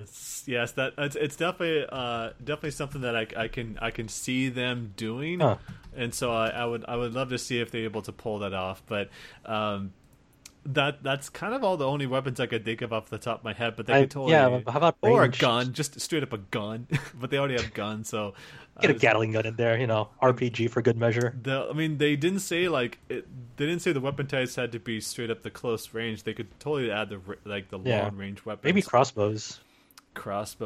They can't really add a Gatling gun because that didn't exist around that. Oh, actually, I guess it kind of did, didn't it? But a very early version of that, because that kind of existed since portable Gatling gun on William. Portable Let's Gatling go. gun. I mean, to be honest, like Dynasty Warriors is so like distant from reality, as it were. So it's not. It's like What? There clearly wasn't these- magic? What are you talking about? Yeah, they didn't have like a machine gun in like 100 AD or whatever that takes place. So I don't think we have to worry too much about that. But yeah, the new Guardian Spirits, new characters. That's I think the idea of Masamune Date, one of the coolest characters in history. I can't wait to see what they do with him, and makes me do want to like invest in the season pass just to see what that's all about. But oh yeah, actually, speaking of the apologies for the shortages of the game, they were extending the period for where you can get the Armor of Japan's Best Warrior costume in Japan. So it was like some DLC that they put out in Japan. That's what I was thinking of.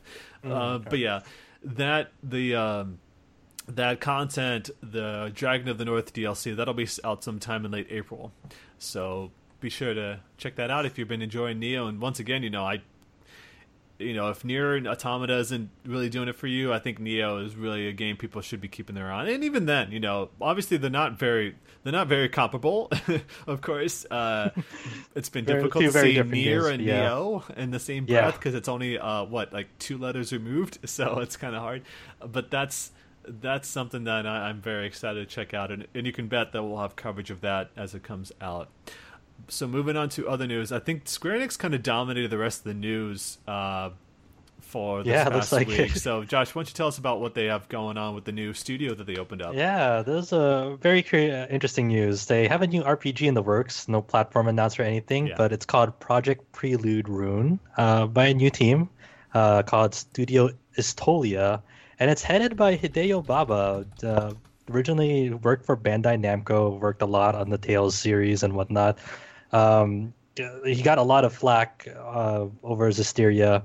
There wasn't any, no details on like what happened between him and Bandai Namco. I know that there was like a year ago. People were like saying like they were like, is he attached to Berseria? We don't see his name anywhere. So apparently, he kind of like disappeared after like all that. I think Baba has been there since like the early 2000s. Oh yeah, he's been there. He's been there a while, and he's overseen like, or he's been at least involved in plenty of Tales games. It's not like just Zestiria, but he wasn't attached to Berseria, and people were wondering where is he? Like Symphonia and stuff like that. Yeah, he's been around for a while. So the outline of this whole project and the Project Prelude Rune is it's a new RPG with a new fantasy unfolding across the vast and land teeming with life and whatnot. Nice. So nurtured by the earth, the many peoples of this land dare to dream, fighting for what is just, and that is their fate. So it's a lot from what you heard about Atlas with their own Project ReFantasy with their own new team. I think it's like Studio Zero. And so a lot of this is in that same vein of it's a big recruiting campaign for that. They're still very much far off. Yeah, what we got so far is like a couple of concept arts. There's one with like a bone dragon and some sort of elf woman. It's very much like high fantasy period, like Studio Fantasy. Like the comparisons, like this is the weirdest thing because you can draw a lot of comparisons between these two projects. Like it's almost the same thing in a sense. Also, I think it's worth mentioning that like immediately the press release was like in English, and they mentioned like it's meant to be like I forget the wording, but like this project is supposed to be like for the world, so it seems like you can't really do anything now without it being an international deal. That's kind of how the world works. I think now. Japan can't really rely on their market for games unless it's just like a mobile game. Yeah, there are hints that There are hints that this project is going to be on consoles because in Famitsu's interview with Baba, they asked what platforms this will be released on, and he says he doesn't know what it'll be in the end, but he wants to stick with stationary consoles like home consoles. But he wants to consider other platforms that have a viable business chance like smartphones. But for now, this has a strong hint that this will be a home console, especially if it's for the international audience. Anything could happen. Baba is just basically saying that he wants to kind of express the way like his design philosophy on the games, like a lot of the kindness and warmth in the setting, and just having a lot of different races, a lot of different landscapes, kind of mixing like Norse mythology and whatnot into that game.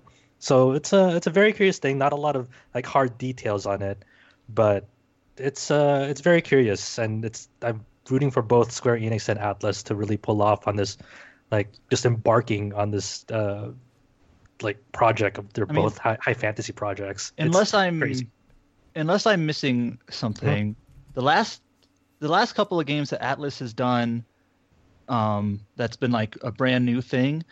They had Radiant Historia, which is great. Fucking great. Yes, absolutely. Yoko Shimomura, and the new art of the for year, their Re Fantasy game kind of reminds me of that. I mean, it's just a little bit of artwork, and it might not be similar at all. But like, so Atlas has had some success because that game was great, and it's like not attached to any one of their properties. I guess they also had like Catherine, but that's kind of like sort of off Persona. Mm-hmm. Kind of more like an engine test as well. They should do it. They should definitely do it more often for sure. That's what we're also. I just think it's great. Like I think I was actually in discussion the other day. Like, what's the last game Square Enix made that wasn't tied to an existing IP? And I think it's The Last Remnant, and that came out like 7 years ago. Who cares about The Last Remnant, though? I'm just saying. All I'm saying is like it's a new IP, but something they haven't done in a while. I guess they had Project Setsuna. What about Bravely Default? Well, now we're getting to like, is it a Square Enix Project studio? Octopath, excuse me. Octofast. Anyways, new IPs are gotta go Octofast. But yeah, this is cool. Project Prelude Rune don't have any platforms yet. Still very, very early in development. So maybe we'll hear about it in 2 to 3 years. Absolutely, just like with the Atlas project that's coming up for sure. And so, other than that, they also they'll pop up both at the same time, same release dates. Boom. That and the Grand Blue Fantasy Project whatever. Oh, right. Yeah, that'll be out at the same time too. That was supposed to be like 20. They actually did put out like a date for it, didn't they? They said 2018 is their slated year. That was TGS. They announced that, right? Yeah. I remember us not caring about it because we said 2018. We're like, okay. Yeah, it looks cool, but man, I haven't. But we all know that like the footage they showed was like, that's very much target render, not representative of the final game. Yeah, because I saw the anime and that was like, oof. So, all right. So, other than that, Square Enix also talked about Star Ocean. Adam, what did they show about that? Well, first of all, like last year, or maybe a little bit more than a year ago, they released Star Ocean 2 on PlayStation 4 in Japan. It was just kind of like an up-resed version of the PSP game, which I thought it was kind of like, almost guaranteed to get localized because. Wait, that's weird. Is it like a PS1 classic on the PS4? No, I think it's a little bit different. It's not like a PS1 classic, and it's not like Sony's PS2 on PS4 thing. It's just Square Enix has their own. Hey, we're gonna upscale this, and we're going to put it on PS4, so you can. It's not like a physical release or anything. You can just download it. It has trophies, all that. It's basically the same game, just with a couple of improvements. But anyways, they basically announced that also Star Ocean 3 is going to get a similar treatment. Obviously, that's more of a 3D game, where it's going to be available on PlayStation 4 in Japan. It's going to be up-res to 1080p. They do say they're going to have some new like lighting and aliasing as well, so it won't just be a straight port or straight upscale. Kind of what you expect, yeah. And what all can you expect? But it's not like a remaster. It's not like. It's definitely more basic than that. It's like I'm sorry to cut you off. It's like Square Enix is not willing to do Sony's PS2 on PS4 thing. It's that they're willing to do like the Final Fantasy VII deal, where it's like they'll do it on their own terms. Yeah, so they like upscale it and put it themselves, and they'll support trophies and share play and all the other normal PS4 things. I would have been so good though if they did this at like PSX or E3, where they did the exact same thing with Final Fantasy VII before that we knew that there was going to be a remake, where they were going to announce. They showed like a trailer for Star Ocean 3, and like, all right, it's coming to PS4. As a remaster, like fuck.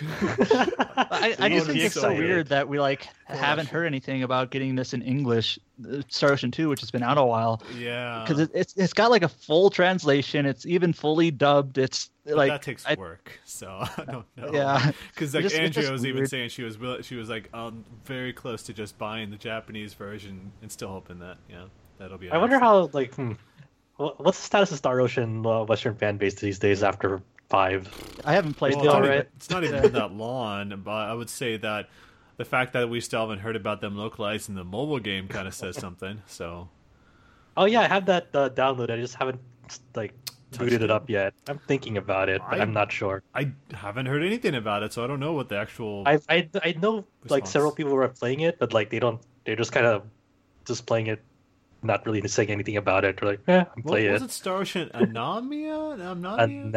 Nemesis. Something. I know that they were trying to do the whole console experience in a mobile game, which that always works out just fine. But I'll have to let I'll us think know about what it. that is. But yeah, that's Star Ocean. I'll stare 3. at the icon and think about it. I haven't played Star Ocean 5, but like the other games, like 2 has the best story.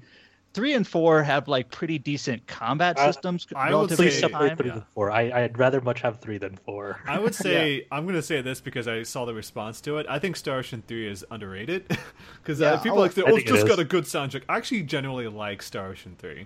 Me too. I have a I just really think decent thought I haven't system. played 5 yet, so that's the caveat. But I don't think any Star Ocean game has like really had like the full package. Like some of them, like 2, I think no, 2 is 2 is so good. I will say that 2 is good, but I do think its gameplay is a little. I mean, it's I haven't really played it since it came out, so maybe I've just got 2 has some nostalgia really- glasses, but That's some I actually jank played. shit. I actually replayed 2 somewhat recently, and there's some really like crazy things you can do with like the different. I forget what they call them, like character skills you can do. Like yeah, and the crafting is also pretty good too. like if someone has like a high instrument skill, you can play like a music track, and while the music is playing, like it plays for like 40 seconds or something, then you go to like a crafting skill, and then if you have like certain components, yes, do you you can remember? craft an item, and if the song is playing, you can craft like a rare item, and then if you have that rare item, then you can use another skill using that item, and then you can like forge like a crazy equipment like way before. Isn't that how you like summon like Gabrielle Celeste or the Ethereal Yes. Queen or something like that too? Gabrielle Celeste is, and like that dungeon is somehow tied into those systems. There's some really No, like I if I remember right, you literally like craft like a harp or something that when you play it summons the hardest boss in the game. there's some really there's even like a way like as soon as you get some of these certain skills, you can basically break the game and give yourself infinite money. that definitely. I remember that whole. Even at that time, they were talking about that whole experience back in like the 90s. Well, that's actually one thing I do like about Star Ocean games. 3 and 4 had it to a similar extent. It's like they're so flexible in a way that yes, you can kind of, if you know what you're doing, break the game, but it's just kind of 3 was kinda so close to interesting being how the it full scaled. package until they mentioned the words 4D, and then I'm like, oh, I just remember the fact that till the end of time it became a running joke because it was delayed so much that people are like, yeah, it's gonna be out sometime at the end of time. The best experience I had with Star Ocean 2 is the fact that like it's kind of like that Tales thing where it's that they yell out their skills as they do them, and so you can just mash the buttons like tear into pieces, tear into pieces. it was always the way that they kept saying it over and over. It was like the corniest shit. I really like that in Star Ocean 3 with Cliff. Yeah. I think the skill name was like Fists of Might or something, so you just kept spamming it. It's like Fists of Might. He says like most like meathead like tone to it. I was like, yes, Yeah. really good. That's like if you're gonna have that, if it's gonna be like a Japanese RPG, they better shout out their skills because I think that's the best part. Yeah, you might as well do it as hammy as possible because there's no it's way you like a can make very this actually sound serious good. moment, and then they just have to shout out like. I just like hear Cloud saying Omni Slash. I can't wait to hear that. 'Cause Oh my god, if FF7 Remake has them like shouting their skill names, I'm gonna that's really good. It's so bad. It's so bad, but it's so good at the same time. Like the corniest thing, because that's how they used to do it. Like you watch like an old Tales of Fantasia commercial, and they were talking about like this new audio chip and they showed it off by having them yell out their spells in the middle of combat. Tidal wave. It's the corniest shit. Just hearing their voices, and that's how they're supposed to sound. But that's like 95. Oh, such a good time. But that's Star Ocean 3. You think that they're moving in to do like, I guess Star Ocean 4 for the PS4 might not be too far behind, right? Does anyone want that? Does anyone want that? There are definitely I think people who Star like Ocean Star 4 Ocean is 4. okay game if you Yeah. like literally skip every single cutscene, because luckily it comes with a cutscene skip thing where it even gives you a summary of what happened, so you're not like totally lost in terms of like, oh, I'm supposed to head back to this place. I'll buy Star Ocean 4 on PS4 so I can actually finally play that game. Bunch of doll girls. I heard but Adam. It's so creepy My brother looking. Adam. Star Ocean 4 has the worst cast. I just look at the cutscenes on fucking YouTube from time to time. I'm like, I remember I remember my brother telling me that the Adam, who also works for the site, said that like the final boss battle took him like 90 minutes to defeat the person because it's that long and tedious. So that's something to look forward to, Josh, when you want to play it eventually, I guess. So yay! Yay! And moving into the final news of the week, Brian, why don't you talk about a little bit about some Dragon Quest? Speaking of long-running series. Well, basically, the news is that Dragon Quest Heroes 2 is going to be launched on Steam the same day as the PlayStation 4 release date. Awesome. Now, someone add to my knowledge pool here. Dragon Quest Heroes 1 is also on Steam, so 2 being there is not surprising. But did 1 arrive on the same? No, it was delayed. It came in See, later. what Square Enix normally does for PC releases is they release the game on PlayStation 4 or sometimes PlayStation 3 if it's an older game, and then like the PC release like kind of inevitably shows up later. Now, Dragon Quest Heroes. Is that where we're at on? Is that where we're at on Nier? That's the thing. Like, at some point. Dragon Quest Heroes 1, like it's a Koei Tecmo game really, and those games are showing up on Steam. So on that front, it wasn't surprising, but it is the only Dragon Quest game on Steam, so it wasn't like a given. But because of that, we knew this game would get on Steam eventually. So the fact that it is day and date with the PS4 version is nice. Yeah, that's surprising. And then Nier is kind of this weird situation where it's like they announced it beforehand, which they don't do that often, the PC game or version, and then they kind of like act like they never did announce it. What if I could do a conspiracy theory for a moment and say that maybe they're planning on bundling it with the original Nier for Steam? People are really open for that. They did say based on the success of Automata that they'll consider a Nier HD release, but that would be okay. I would be like, okay, so let me know if Nier gets on Steam, you better say that if that does fucking bonanzas in sales, you fucking put Drakengard 1, maybe 2, and 3 on Steam, and then. What I really want, right. If we're going to go that route, I'd also kind of hope that they do the extra work and put the original Nier with the younger main character. Replicant. Yeah, Replicant, not Gestalt, but Replicant, which is the one we did not get in the West. That would be pretty cool to see, because all we got with the original is that, hey, you want to try out this DLC, which is like a challenge room? That's about all we got. Oh, so. Yeah. People forget about that. Dad Nier.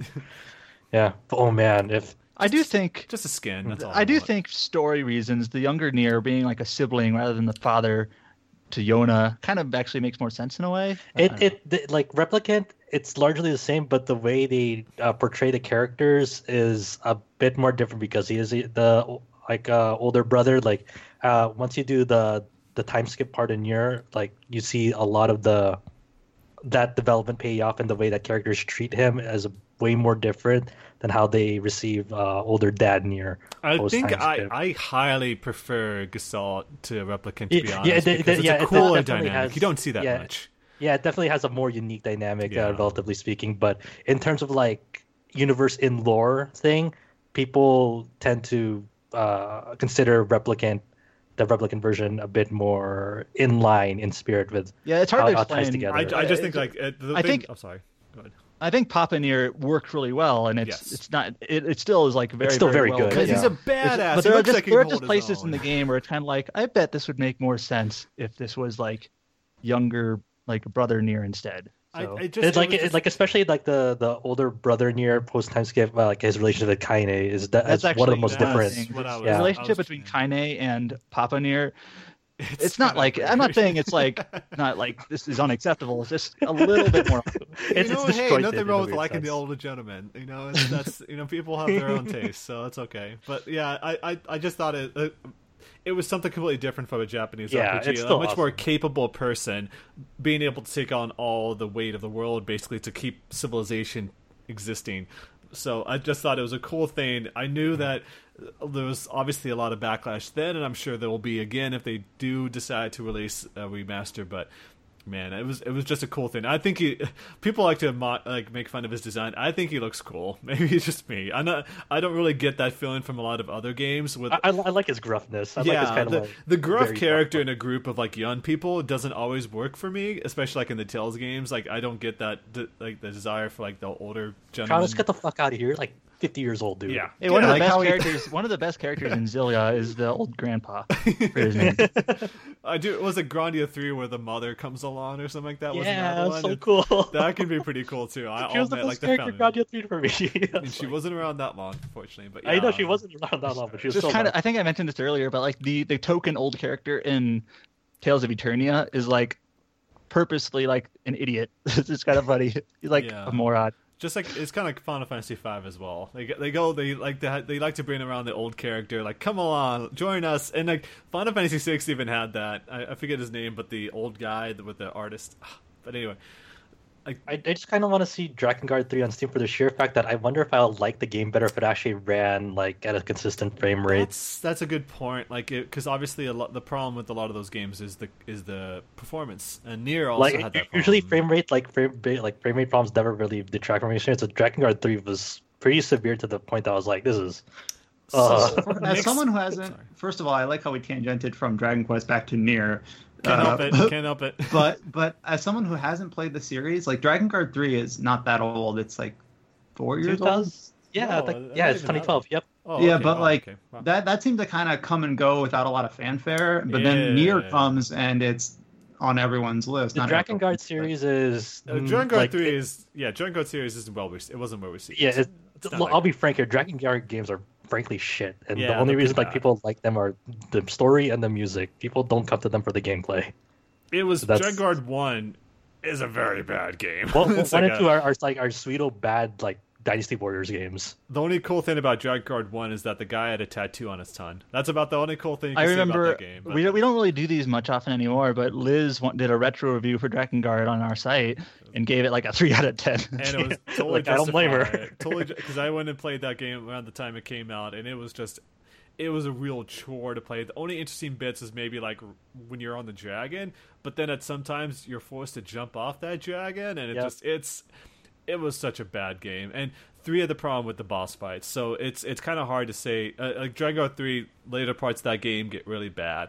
So I would like to see it, really but at the fucked up, same dude. time, like I hope we don't have to see another Drakengard game anytime soon because it's. I mean, unless you had like a better like combat studio for it. I actually like the Drakengard games for anything but their gameplay. Like if they can actually get someone to like nail the gameplay if they ever like revisit Drakengard somehow, I'd be interested to see that. But you have to give me the assurance that it's not any of the battle or combat designers as the previous 3. Well, so to bring it back to Dragon Quest Heroes, then my concern with Nier Automata is that maybe the PC version won't perform that well. But from what I heard, Dragon Quest Heroes 1 on the PC actually was a pretty good port.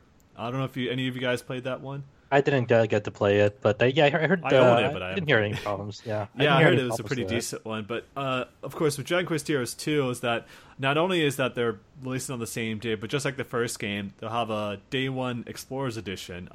Brian, did you see what the DLC that they'll have would be? I'm not. It's basically, from what I understand, don't it's know like about there's basically a special weapon for each of the game's characters. Oh, just like that you get. like the Slime Edition or whatever it was, right? Yeah, it doesn't seem too significant. It's like Like each character gets Starter like a special things. DLC weapon, and that's it.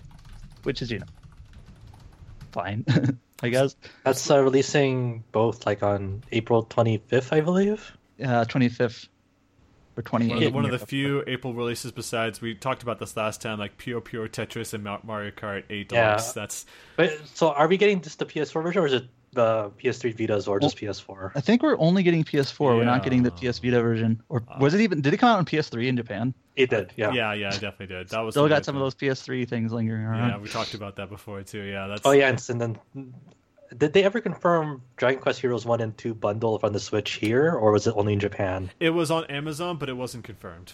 So Oh, okay. that's still like a kind of out there. It's such a weird thing, but never before has Amazon studios wrong. So I'm not really concerned about that. Like the only thing you get is like random European retailers with like the Mass Effect HD. If I remember trilogy that correctly, didn't exist. Amazon France is known for just making shit up, but Amazon like .de for Germany is Yeah. usually correct. Or- I guess. It's Yeah. really funny.